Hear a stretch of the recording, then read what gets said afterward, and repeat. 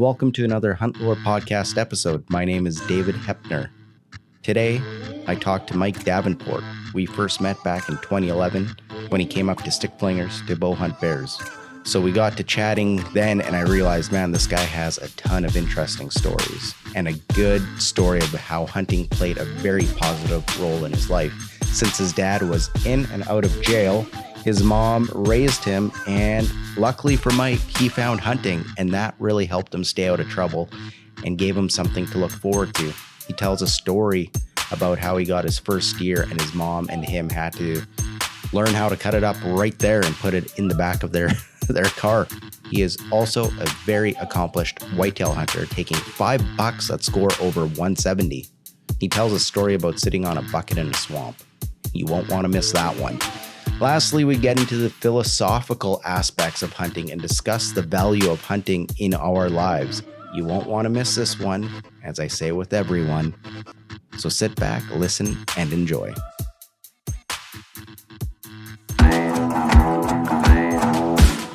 My name is David Hepner, and this is the Hunt Lore Podcast, where we will spark our imaginations and pay tribute to the time-honored tradition of hunting by sharing our stories of the hunt. Hunt Lore is brought to you by Black Bear Wear, bear hunting apparel for bear hunters and everyone else. Get it, wear it, share it.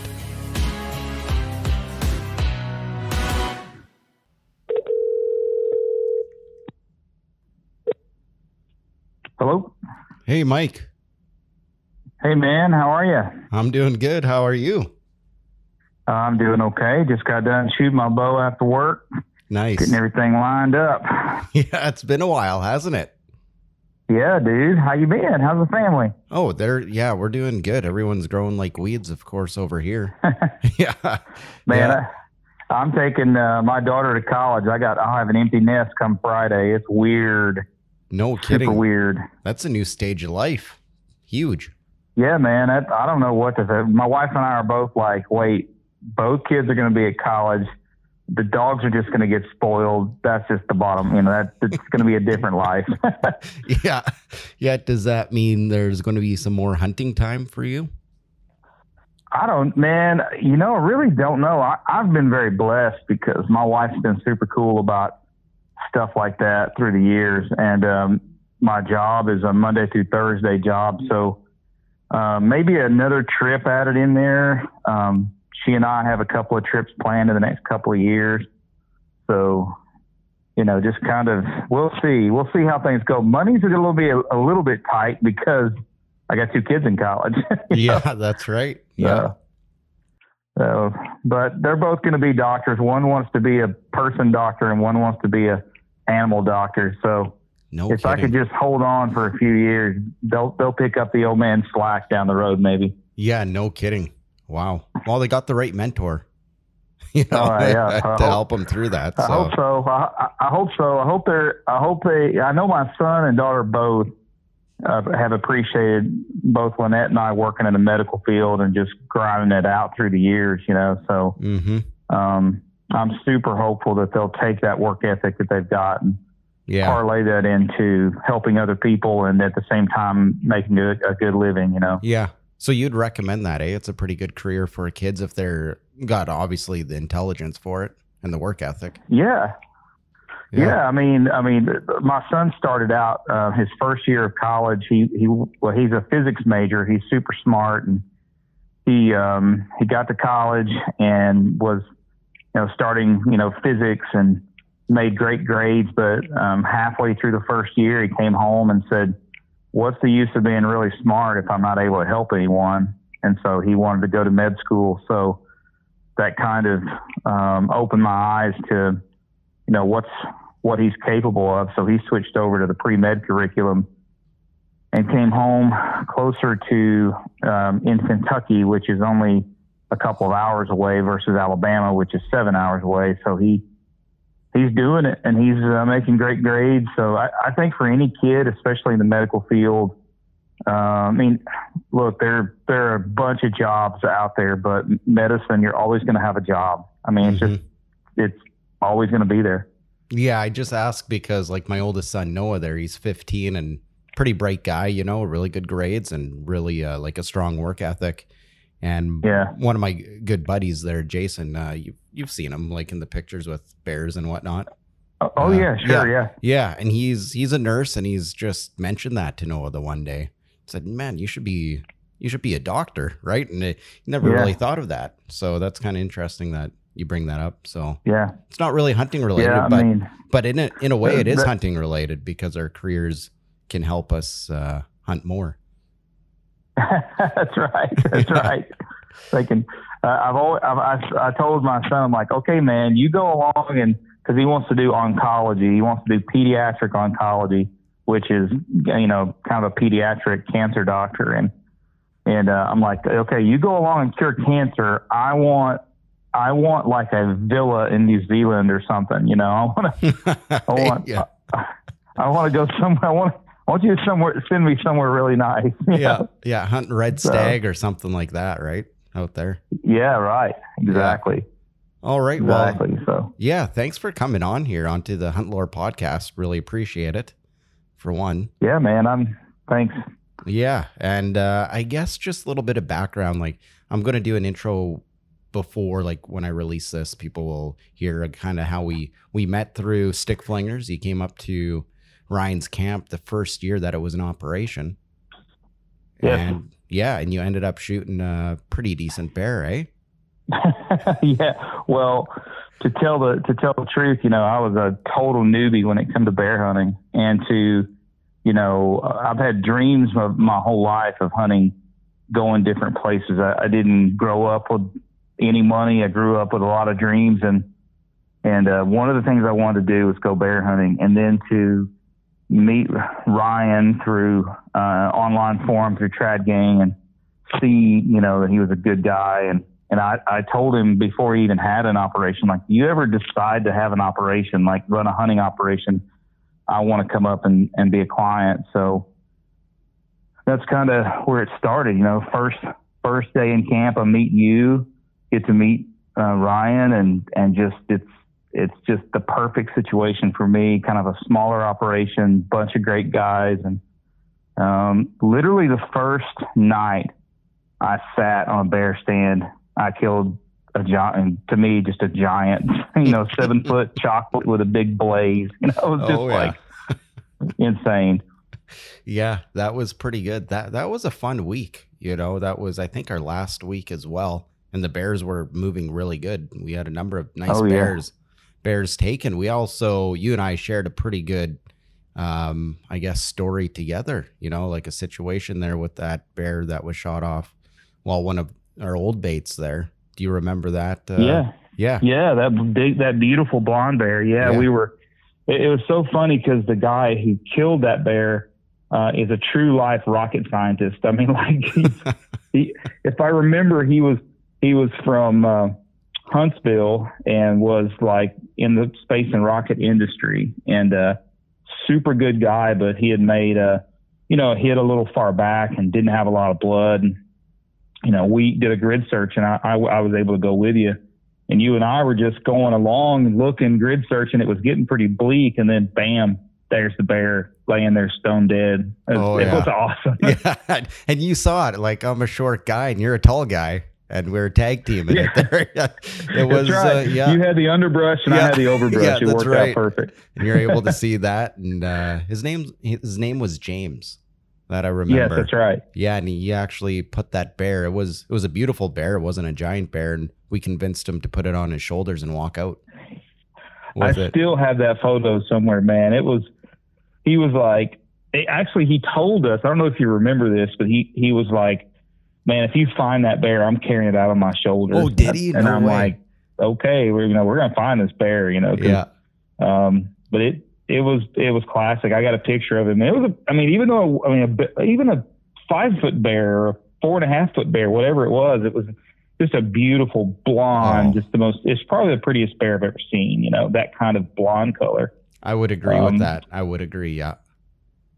And we hoisted onto his shoulders, and I don't even think he took a rest, man. I think he was so pumped up on adrenaline that he carried that joker out of there, which was pretty cool. Yeah, that's just fun how hunting can kind of strengthen a connection between, or develop a bond and a connection between two guys or a group of guys that have never met. And that's kind of what happened there, like tracking that bear with you. And then we're all of a sudden high-fiving, hugging, just being so excited about this situation that we thought was actually kind of hopeless. Yeah, I agree. And, I think hunting does that for a lot of reasons. I think if you want to go back and think about antiquity, I think it's very primal, us hunting, but we weren't always hunting by ourselves. We had hunting parties. We were as a group, trying to feed our families and our tribes. And so there's a certain amount of camaraderie when it comes to that.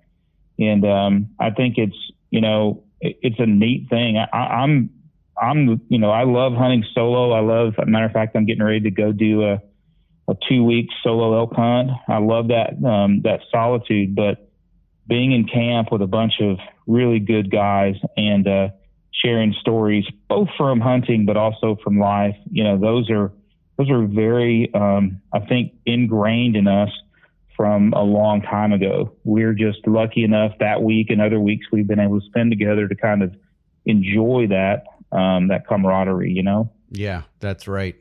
Yeah. So just so people kind of get to know who you are, because obviously I know who you are and I've heard your story and your story is great. Like I just love hearing it and I want to hear it again. And I think everyone should hear it. So can you just kind of tell everyone your background, how you got into hunting, and kind of what hunting means to you in that way and how it kind of helped shape your life? Because I think it played an instrumental role in your life as well. Oh, sure. Especially with your, I grew up in a situation. My grandparents lived in the country. I was kind of a city kid, kind of on the cusp of the city. Pretty bad situation at home. Single mom, 3 kids. My dad was in prison. I loved to be outdoors, and I loved, from an early age, I wanted to do a lot of that, but I just didn't have anybody. So, I was a squirrel sniper in our neighborhood with a Benjamin pellet gun and got in trouble quite a bit as a kid, gotten myself into some trouble with the law, basically just being rambunctious and not having that positive force in my life. And, hunting changed that for me because in my neighborhood, there was a group of older guys who had kids, and they all had, they had a big hunt club, and they knew that I loved to hunt. And one gentleman who was my best friend's uncle saw that I had this passion and this fire for it, and invited me on after I'd done some small game stuff, but I thought if you were going to go deer hunting, it would be like landing on the moon. I never thought I would be able to do it. And, this guy kind of took me in. I got to go on a youth hunt with a bunch of dads and their sons, and I got to see that interaction, which was pretty cool because up until that point, I hadn't had much of a positive interaction. I mean, a few times when my dad was out of prison or out of jail, I got to go hunting some, but it was literally something that my mom could use to keep me out of trouble. So, if I didn't make good grades, she'd be like, okay, you can't go hunting. For some kids, it would be, hey, you can't watch TV, or nowadays it'd be, you can't play video games. But for me, that became pretty well the driving force, that and sports, the two things that really kept me from probably ending up in the same fate as a lot of my family members. And so, it just grew into this passion that opened some doors for me, fed my family when I didn't know this until I was in my late teens, maybe into my 20s, where my mom's very often until I started hunting. Mm-hmm. And it never dawned on me. I knew we were poor. I knew we didn't, there wasn't a lot of food around, but all of a sudden we were meat rich, and it changed the world for us. Wow. And that just developed into more positive things in my life, to where I was taught the right way by the right group of men who took it upon themselves to teach some wild kid how to hunt. the right way. And it just snowballed to where now, as a mentor for other young hunters, I've been able to play it forward through the years, and it's a blessing. It really is. Mm-hmm. Yeah, that exactly. Like you said too, you had a good group of men that really stepped in to be positive role models in your life, right? And it was through hunting. So that's pretty cool. It was through hunting. I think back on those times. Even I'm 52 years old, and there are times where I'm in the woods, and the things that I learned that first hunt, for instance, LS, that was the gentleman's name. We were sitting on a stump, and I had a lever action Winchester 30-30, Winchester 94. That was his gun, and it was well worn. It looked like a cowboy gun to me, but he taught me things sitting on a stump about head movement and eye movement and how to be quiet. And just things that I was just thinking about that today, shooting my bow in the woods. It was like, man, the things that I learned at age 11 and 12, I'm still utilizing today. And I've been able to, through some mentoring, especially have a nephew now who's 16, and he's kind of a city kid. But man, is he ever obsessed with hunting. So I've been able to teach, and I coach archery. I've been coaching the kids archery program in our county for the last few years. And I just hope that I can just mentor and get enough kids to hunt, just through observation, through leading through precept, Mm-hmm. Yeah. So then growing up doing that, you were rifle hunting. Did you end up taking a deer early on with a rifle? Yeah, I did. I took a deer. I was 12 or 13 when I took my first whitetail. It was really hilarious, and probably, I hope the statute of limitations is left. Not that I broke any laws, other than I was supposed to have an adult with me, and my mom had taken the hunter safety course with me so she could be with me on some of the hunts, like maybe a year or two after. But she was a hard worker. She worked in a factory, and unfortunately, the day of the youth hunt, she was supposed to work. So she took me and dropped me off at this wood lot that I had permission to deer hunt in, and she was going to come back at 3:30 when she got off work to check in on me.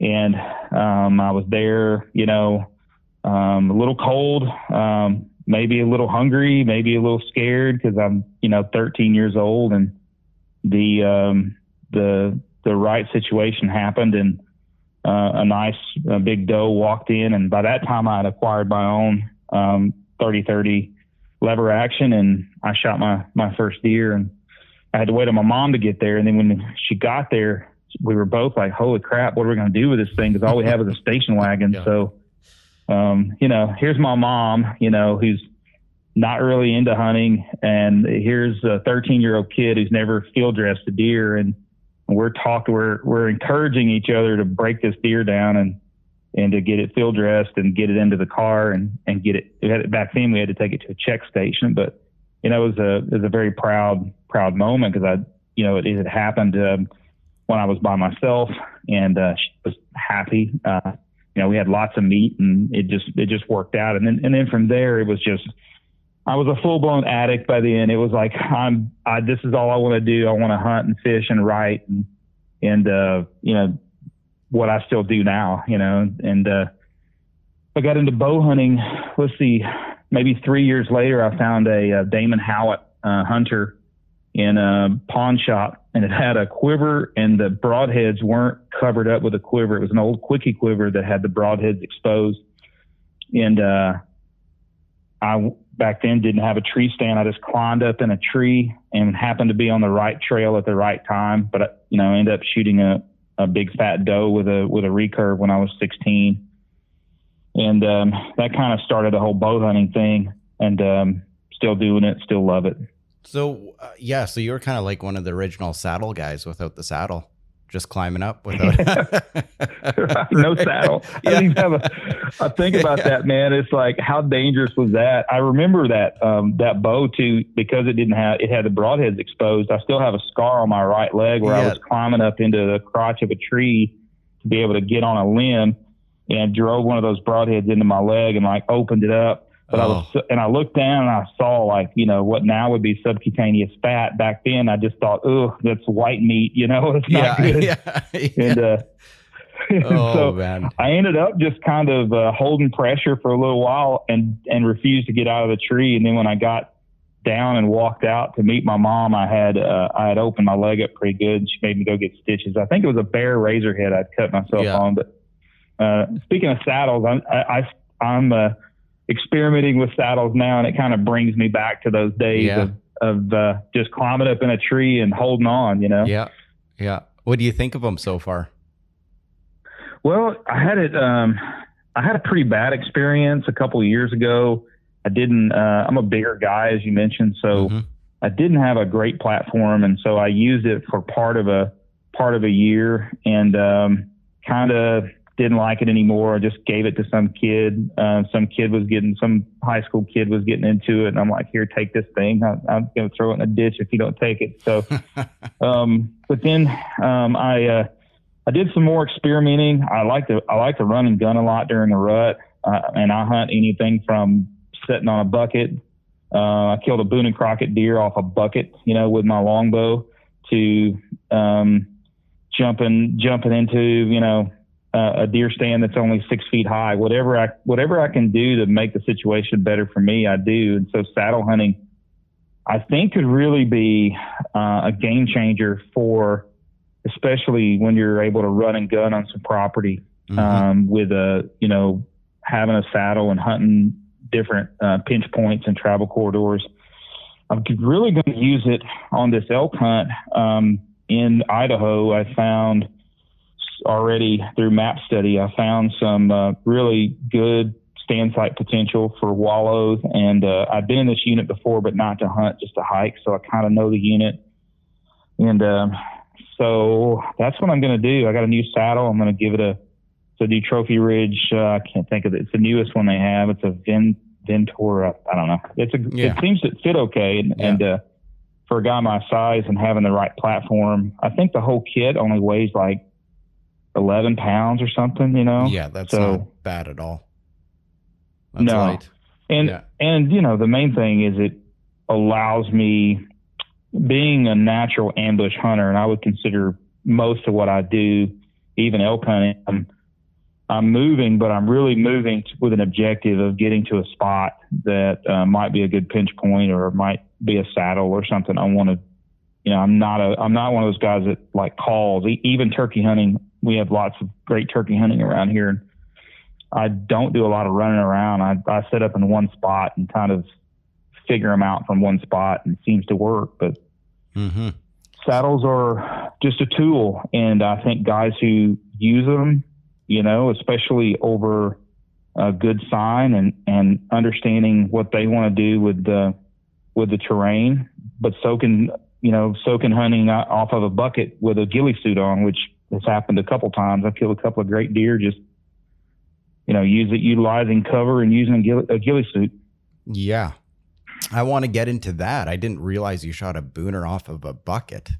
Like, okay. Everyone's probably thinking, we need to hear more of that. Oh yeah, sure. I'll dive into that. I have a farm that I can hunt, and I had seen the same deer 2 years in a row, and he'd grown into this big 6x7. And I saw him in September, but where he was living was a really kind of overgrown CRP field with zero trees, just no trees whatsoever. And if you got into the CRP, it was just incredibly thick. You couldn't see anything. So there was one little pinch point that came off of a fence row, and I needed a north wind to be able to kill him. And sure enough, I got a northwest wind. So I went in, and the idea was just almost like an observation stand. I was just going to see how deep I could see into the CRP. So I took a bucket, just one of those spinny top. You can get them. I'm sure you can get them at a Canadian Tire. They sit on top of a 5-gallon bucket, and it'll spin and rotate. They're fairly inexpensive. And I just grabbed my bucket and my ghillie suit and my longbow and set up on this pinch point, and it was during the rut, and I had deer fighting in the thicket, and I took some horns and put them together real fast. But I'd set up the situation a little better in my favor. There was a tree. I love to find obstacles where a deer would have to come to the obstacle like a downed tree, but he would have to come to the end of the tree so that I would have time to get my act together and make a shot. And he read the script perfectly. He was in there, I guess, duking it out with another big buck. And I hit the horns and made a couple of snort wheezes, and he came out, hit the down tree, turned to go around the root wad and gave me an 8-yard shot. That was it. Wow. That's cool. Yeah. It's probably score wise. I've been very fortunate, and I don't, no misconceptions about me as a hunter, but I live in an area where we have some good whitetails. So I've killed 5 deer that and right out, above 170. And, he's probably the biggest bodied and highest scoring deer, mid 170s, 178, 179, something like that. And just a big 6.5-year-old stud buck that had a lot of testosterone that day, and I had a lot of luck on my side. And he gave me, I knew the minute I shot him, I made a perfect shot, and I got to watch him go down, and it was just the perfect situation. So, wow, was that your first booner, or have you shot a couple before? That was my third one. So my first one, I call it my sick as hell buck because I actually shot it with a muzzleloader, and I was dating my wife but not married to her, and I had permission to hunt her family's farm, and I had the flu. Like, I had 101 temperature. Her folks were really cool. They put me up in the guest room because they knew I was obsessed with hunting. But I woke up that morning, the alarm went off, and I was so sick, and I sat up to get up, and I thought, man, I'm just not going to do it. And I laid back down, and it was like some supernatural force hit me in the chest and told me to get up. It was just like, get up. And I got up and got my gear together. I had an old loggy bayou stand that I didn't have a hang climber. I just hugged the tree and went up the tree, and I got the wind in my favor with a few inches of snow on the ground. And the crazy thing, on this same ridge that I killed this buck off of, I had missed him with a bow 2 weeks earlier. And I just had this feeling like I didn't run him out of there. Like, I know he's using that. So I found a good tree to climb and got in there before daylight, but still sick. Man, walking across that, I had about a half a mile walk, so not a bad walk, but man, I was sick as a dog. And got up there and, was just going to shoot a doe. I just said, I'm just going to shoot a doe because my father-in-law wants me to shoot a deer for him. And a doe stepped out, and I was letting the slack out of the trigger, and then she looked over her shoulder, and there was a 170-inch deer standing there, and I made a good shot, and ends up being the same buck that I missed a couple weeks prior. So that's my sick as hell buck. I mean, it ended up, it was a really great whitetail, and one of my prized possessions, just because that day I had a lot of quit in me, but something got me up and got me going. Well, you had some quit, but you also had tenacity there too. And just to get up like that, that's pretty neat, man. I didn't realize that one either. Yeah, when I tell that story to my friends, and it's like something like grabbed me and told me to get up. And if it was just my drive and my hunter's intuition or whatever it was, but there's zero chance I would have killed that buck, laying in bed with 101 fever. But And I think there are times where, as a hunter, you just listen to that drive. And, I just got back from a mountain goat hunt in your wonderful country up in British Columbia. And it was the same thing, man. It was like there was a lot of quit on those days where I didn't have that. Like, I wanted to quit climbing. And I would just tell myself, I just got to make it to that bush.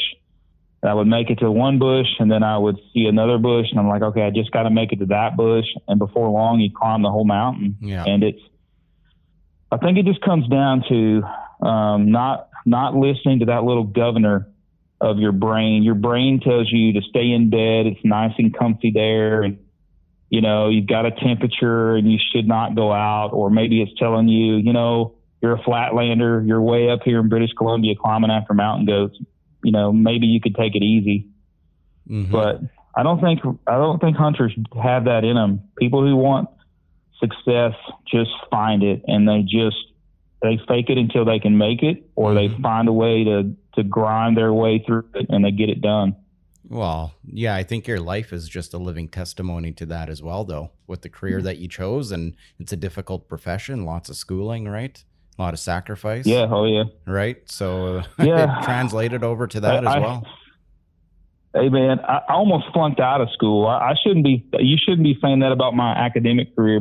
But let me tell you, I went to college in Murray, Kentucky. I played basketball prior to that, but I got to Murray, and my program that I was in, they had an attendance policy, but I didn't know about it.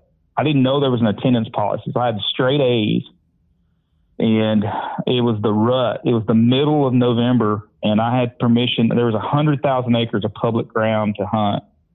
And I was just like I am now. I was just kind of obsessed. So I thought, well, I got an A average. I don't need to be in class this week. It's the rut. So I took the week off and went deer hunting.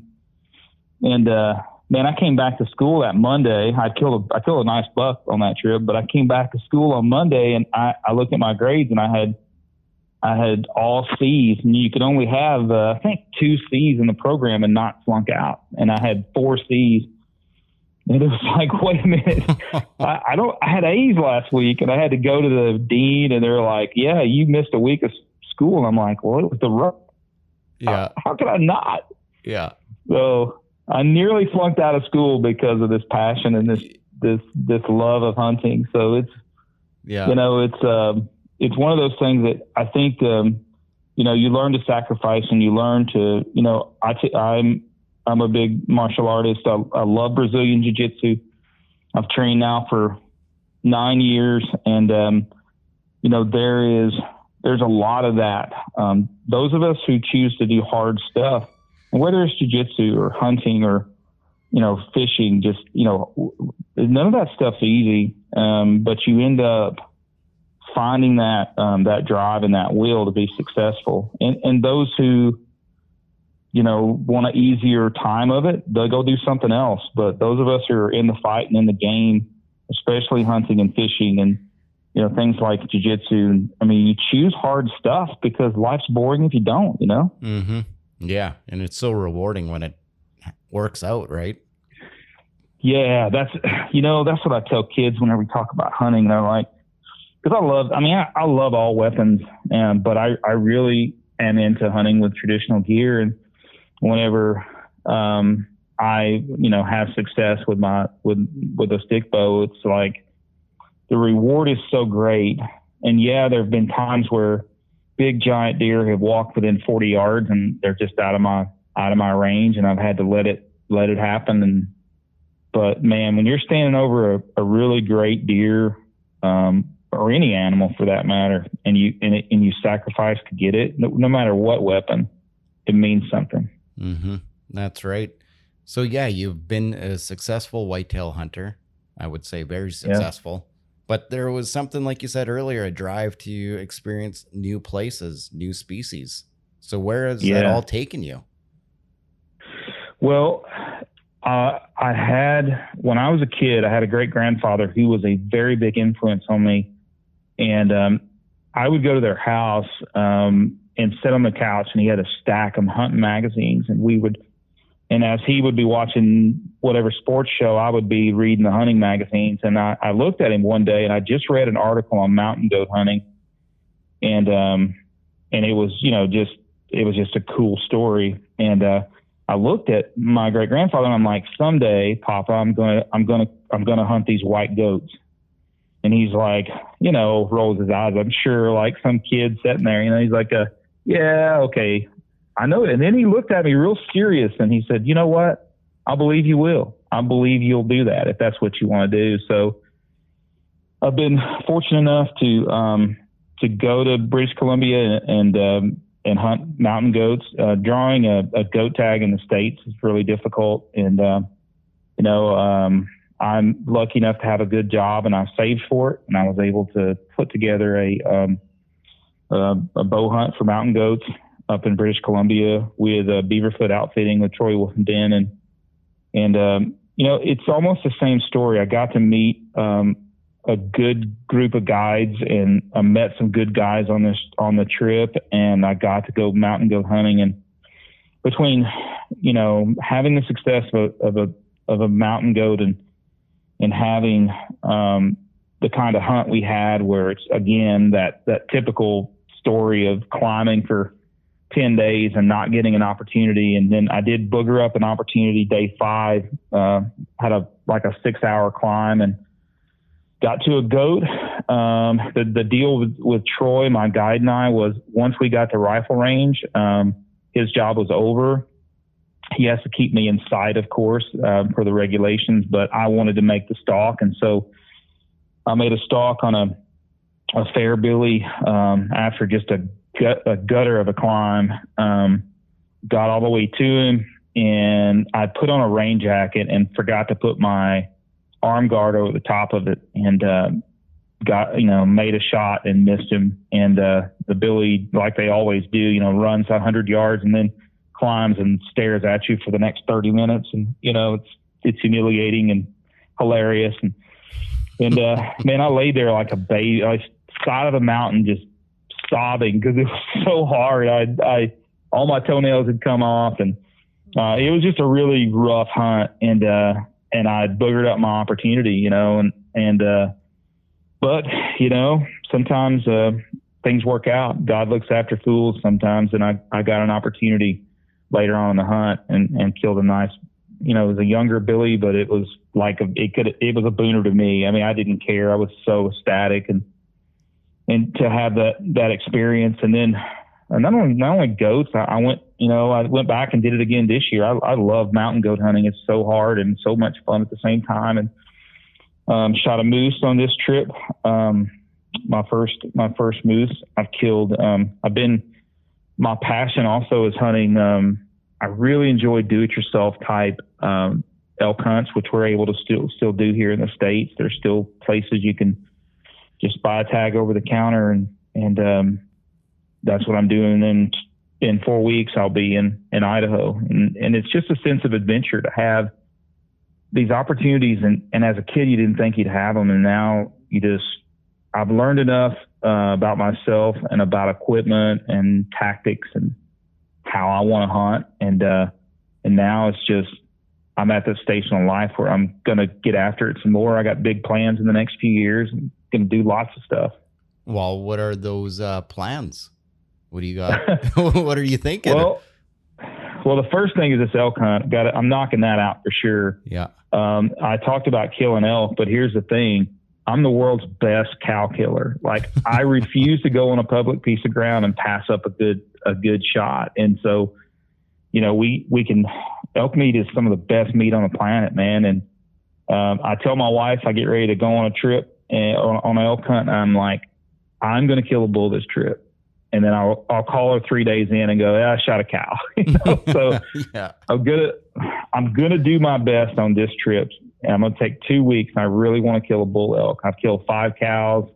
I have a 33% win percentage. So 33% of the time I've killed elk, and the other times I've either boogered up the shot so elk's next. I have a legitimate giant deer that I have a good chance of killing. And so he's on my mind every day. I wake up and I go glassing and looking, and he weighs heavy on my brain. And then this coming spring, my wife and I will be celebrating our 24th wedding anniversary. We're going to go, we're going to tour the West, and we're going to drive up to British Columbia and get with my old friend Troy, and I'm going to do a spot and stalk black bear hunt. Oh, nice. That's going to be fun. Oh, I can't wait, man. I've not done I've put a move on a couple of bears, but I've never really, made that the main objective. So this is one of those things that I want. There's a lot of logging roads, and so you can get up high in glass, and then you can make moves. So I'm hoping to get a bow shot, and then the following fall I'm going to go back to elk hunting, and then the spring my wife and I will celebrate our 25th wedding anniversary, and we're going to Argentina. I'm going to do. I'm going after red stag free range and black buck free range. I'm going to try to do it with an ASL, American Standard Longbow, which is kind of the Howard Hill style longbow. So there's about 3 years worth of plans right there. All things goes well, God willing, and health holding up, and everything else financially works out. That's the game plan. Yeah, those red stags, they're pretty neat animals. Like, they're like an elk, but they roar. They got that guttural roar. Yeah. Yeah. And I will be there for the roar. Yeah, for sure. What's funny is genetically, if I'm not mistaken, they're the same genome. They're the same genetics as our elk do. They just, that crown and that roar develop, whereas our elk bugle. And they have free range down there because it was obviously an introduced species. They've been around for 100 years, and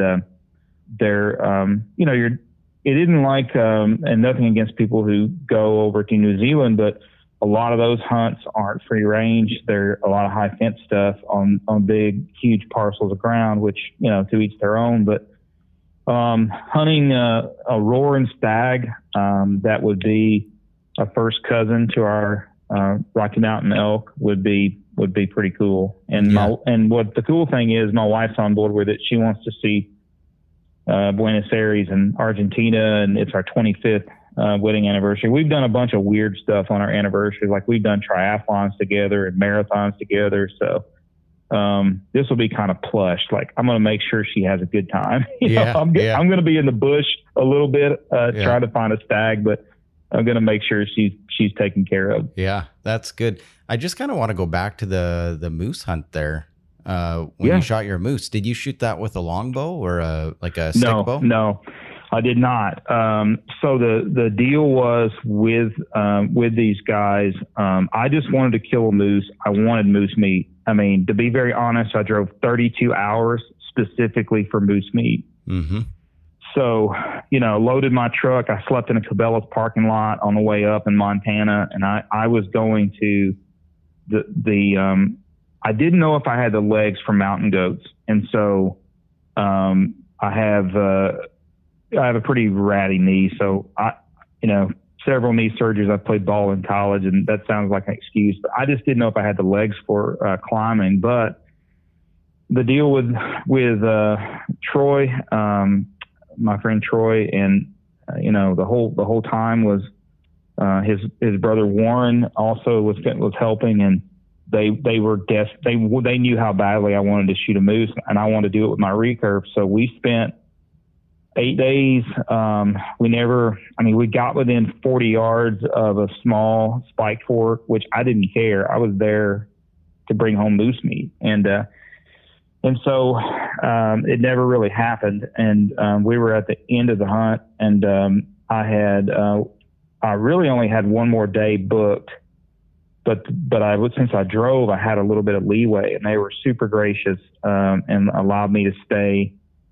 And so I basically, Troy handed me his rifle and said, "We're going to go hunt mountain goats." And I'm like, okay, I'm a hunter first and weapon secondary, So we made a climb, a really horrible climb, and I actually found my Billy from the bottom, which he and I had little bets all the time on who would spot stuff first, and he constantly just beat me spotting animals. But I spotted my Billy above a bunch of nannies, and he and I made a move, and it was a pretty long climb. And long story short, I shot a great Billy, got him. The hellacious climb back down about killed me because I was just dry, and it was all those things that you love about mountain hunting. I mean, I was at my limit, or what I thought my limit was, and I found a way.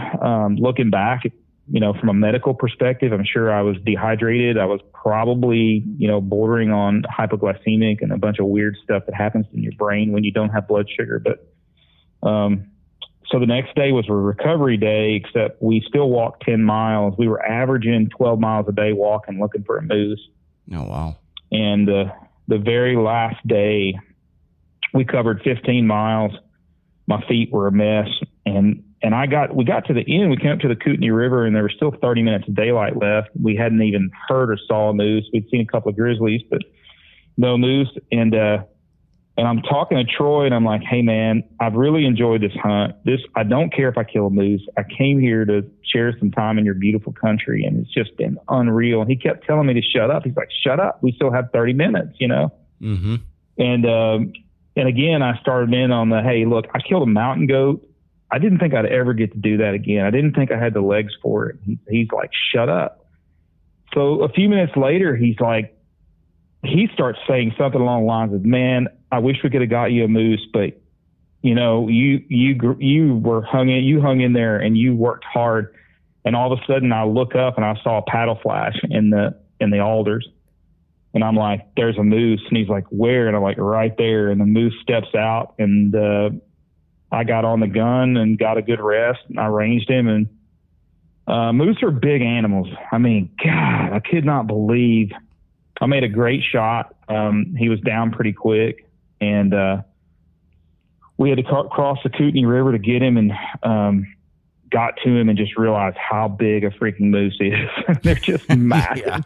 Yeah. And I'm obsessive about meat and about meat care and about I love breaking down the animal myself. I'm a big chef. I love to cook. I love to process all my own game. I do everything out of my little butcher shop in my barn. So it was like, I wanted to do everything that night, but because we're in grizzly country, we had to flag it and come back the next morning and finish the job because it was such a tremendous job. And I underestimated how big a moose was and how much meat you would get. But we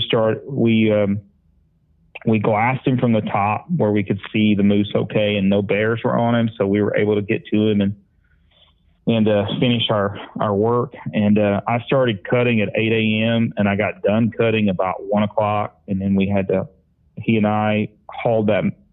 We had no bones. We had 400 pounds of moose meat and head and horns. Mm-hmm. And I was probably 3/4 of a mile to a road where we could leave the meat and come back and get it. But man, that was a test of how bad you wanted it, because you were carrying such a heavy load time and time again. But man, I couldn't wait to get home and cook moose meat. And my family, we have eaten moose meat. My kids, they finally know what moose meat is, because we've eaten a lot of it the last year, man. Yeah. And they like it? Oh yeah. I ground up 200 pounds of it. I didn't add any extra to it. I made some really good cuts with the muscle groups, made great roast and great steaks. It got turned into food for us. The moose meat is, I don't know.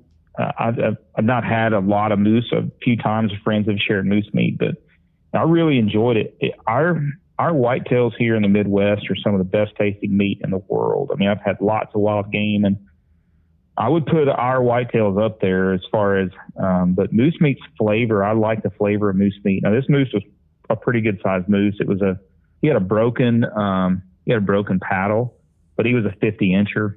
Oh, wow. And he's right on that Shiras line, that line for FCI for Shiras runs up the Kootenai River. So he was actually on the Shiras side of whatever line the biologists say is a Shiras versus a Canadian, but he was a big moose and probably more Canadian than Shiras. But he had a broken paddle, which I didn't care anything about. I wasn't there to hunt trophies. I was there to experience that beautiful part of the world and to grind it out. And if it would have happened earlier in the hunt, I would have still been satisfied and happy. But the fact that I had almost 120 miles on my boots and had just the last 30 minutes of daylight was able to kill a moose, and then to share that tough pack job with my friend Troy. And he's a horse. He was carrying more than me, of course, but we got all of it out, and I got all of it home and turned it into some just unbelievable meals for my family over the past year and friends. And I have a friend named Monty Browning, who's a if you don't know who Monty is, he's a world-renowned bow hunter. At one time, he had the world record brown bear with a long bow, world record Cape buffalo with a long bow.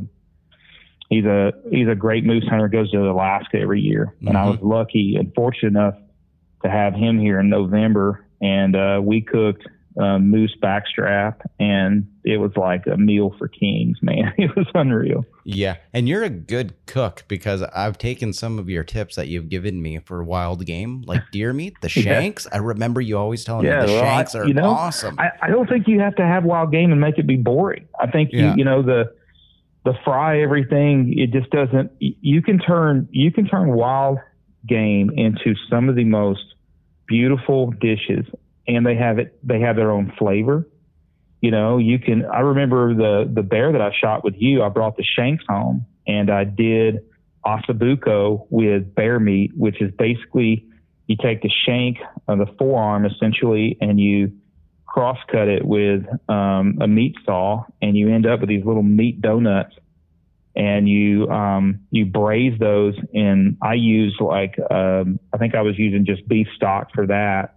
And you braise it with root vegetables, and it turns into this unreal kind of pot roast with bone marrow in the middle of it, which is really good too, So I think a lot of times that's where with other hunters I try to encourage them, like, man, turn that into some good food.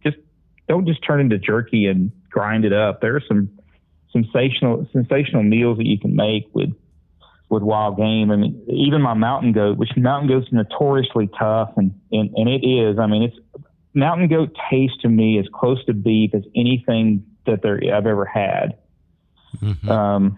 But it's certainly tough. But I got home and took the back straps out of the mountain goat, and actually took them on a camping trip not too long ago. It was the last back straps I had, and I rolled them out, covered them up with saran wrap, and pounded them with a rock, and then put provolone cheese and bacon on the inside of it, and rolled it up and skewered it and cooked it on an open fire. And the guys I fed, it was like they were blown away by it. It's just, well, yeah, awesome. My mouth is watering right now thinking about that. Yeah. I was thinking about this too, man. What's the best meal you ever had in the backcountry? Well, any meal, it seems like. In the backcountry, yeah, I can't. If you think, I think the best meal I ever had, period, maybe in my lifetime, was I was elk hunting with two companions, and my knee was blown out. Like, my knee was the size of a football, and I couldn't make a climb up to where we'd gotten into elk. And I went to a water hole that I thought, man, I don't know. I don't even know what I'm doing here. And a whole herd of elk showed up, and I double lunged a big cow elk. And my knee was so blown out, I couldn't, I couldn't do much with her. Like, I was going to need them to help me pack it out. But I was able to field dress her. And I took the internal fillets out, the inside, the two big tenderloins.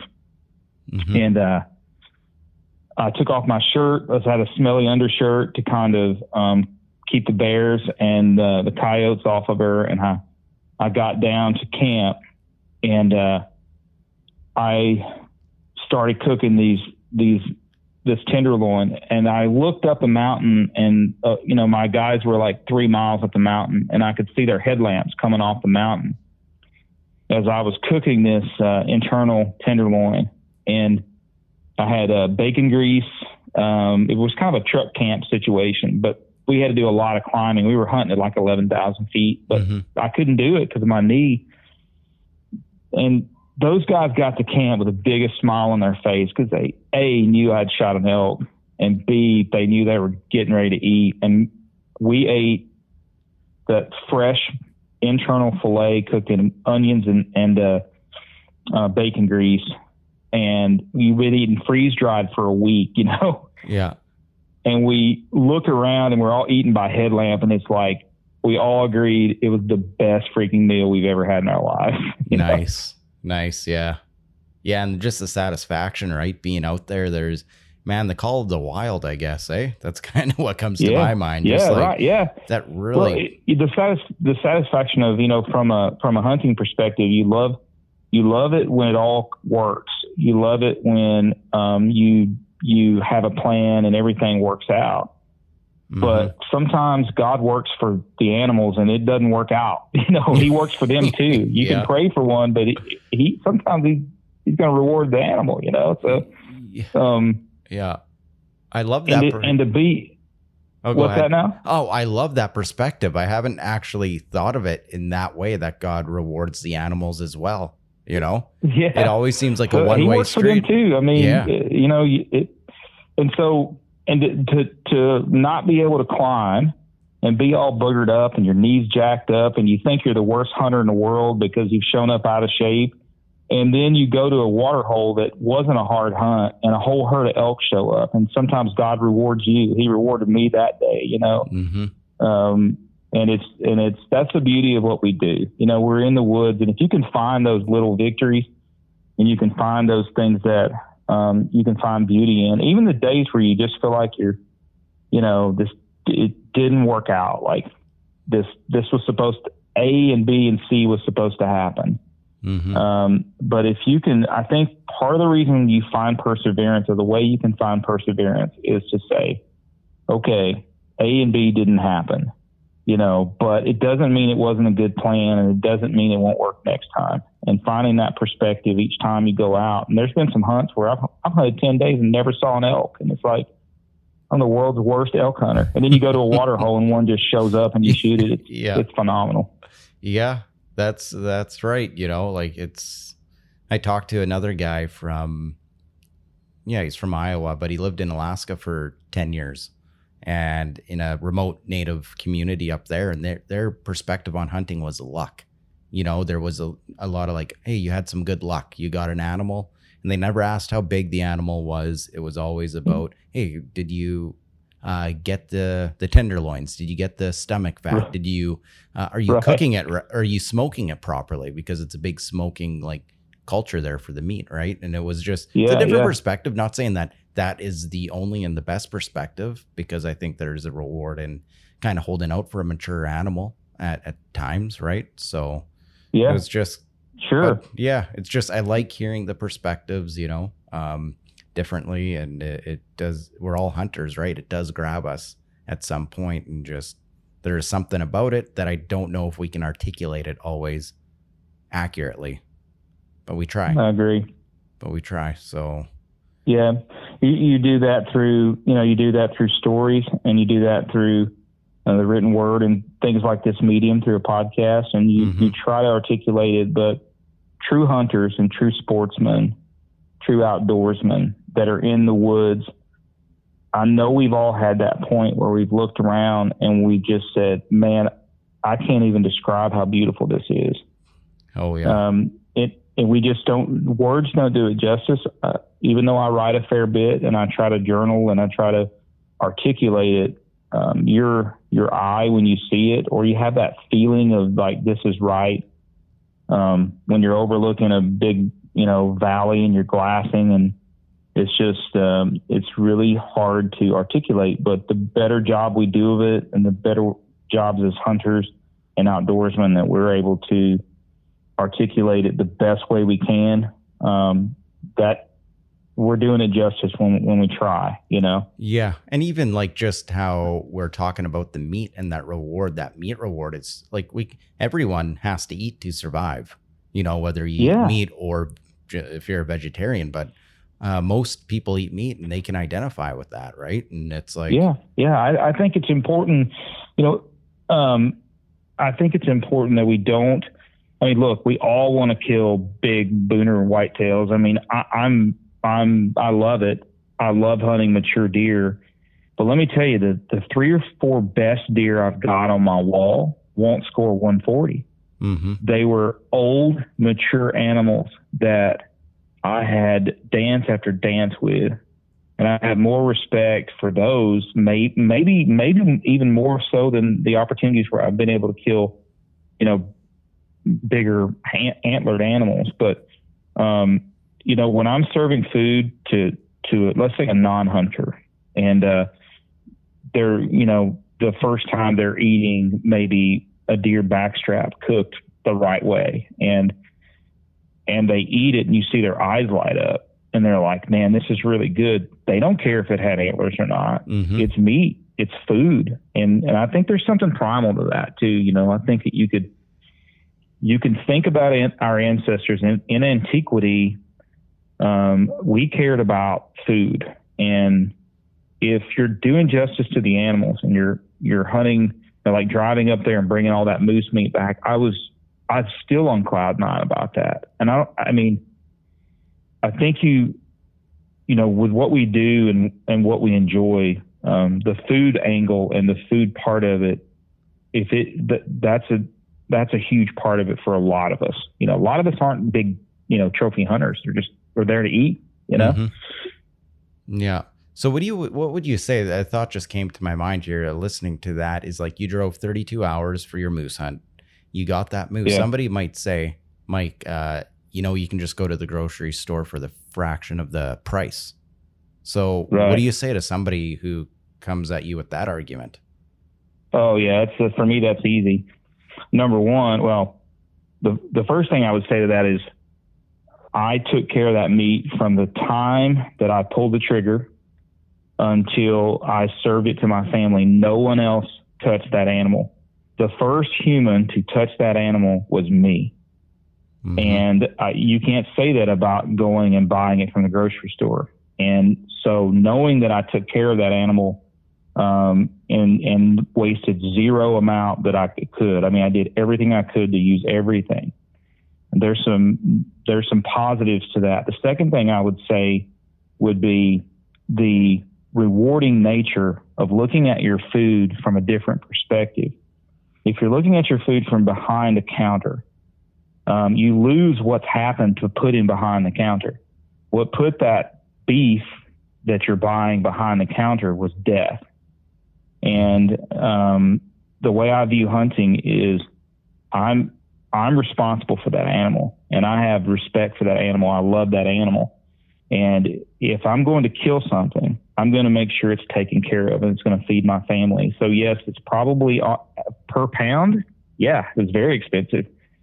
But from a peace of mind and looking at my plate when I've cooked good food and I look down and I see an honest plate, it's 100% honest because I killed that animal.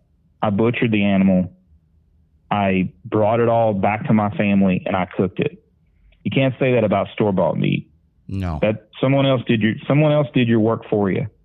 And at the end of the day, I want an honest plate when I look down. And if I can look down and see the vegetables I grew in my garden and the moose that I shot in October, there's a symbiotic relationship there. You're connected to that food, and you don't get that from the store-bought chicken.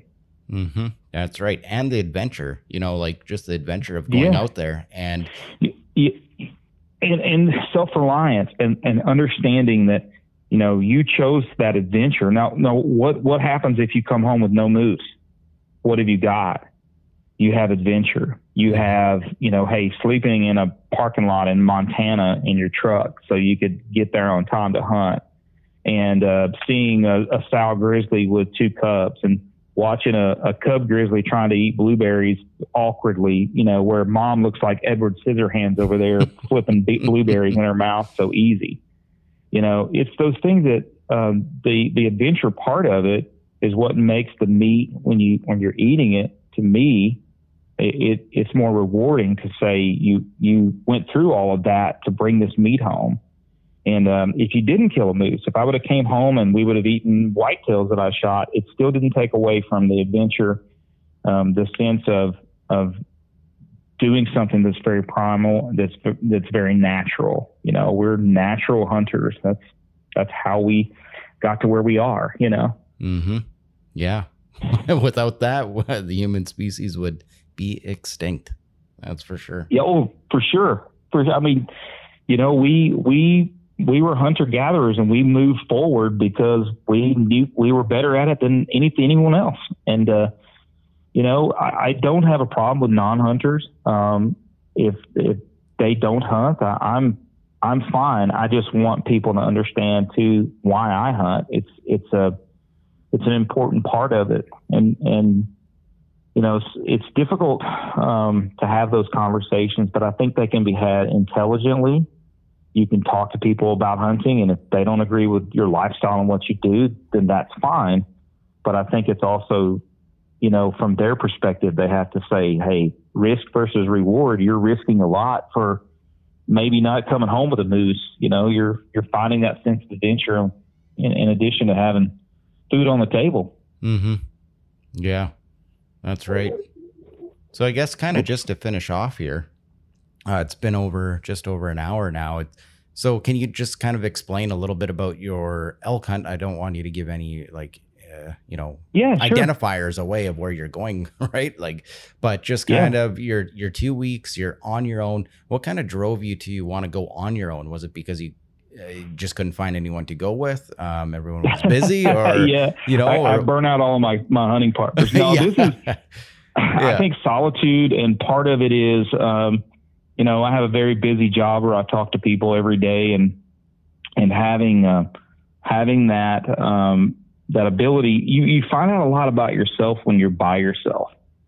And, of course, modern technology, I'm going to have a little satellite communicator where I can text my wife and say, I'm not dead, Mm-hmm. But, this is one of those things that I choose to do ever so often because it helps me appreciate my family, my job. It helps me appreciate running water and having a toilet, Mm-hmm. And when you're doing things like that, where you're living out of your backpack, sleeping in your hammock, eating freeze-dried food, you learn to sacrifice a little bit. You're understanding that you're a blessed person. When you're by yourself on things like that, it makes you appreciate the things that you have, the loved ones you have, the luxuries you have.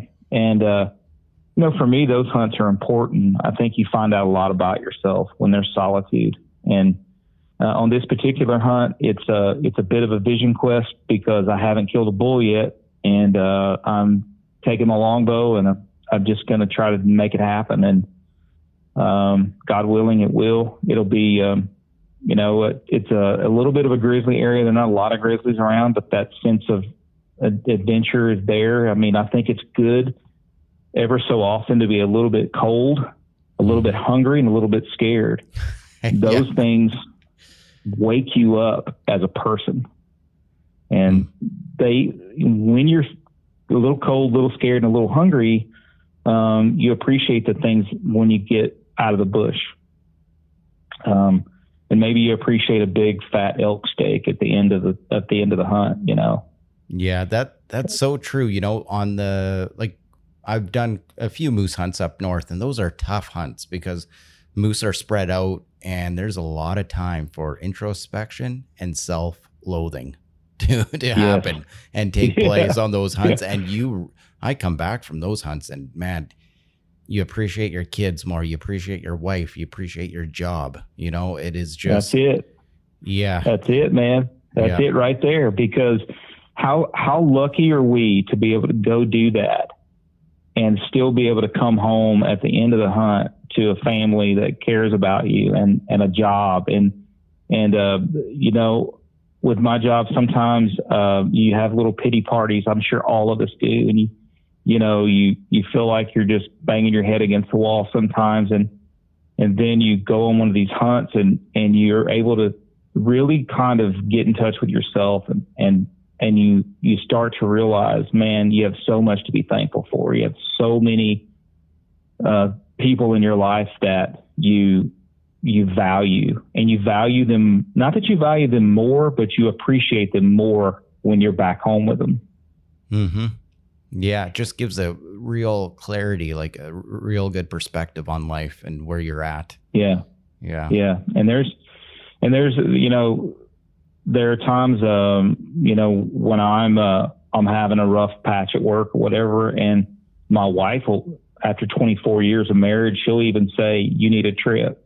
You really need a trip. You need to refocus, recenter, recalibrate, reload.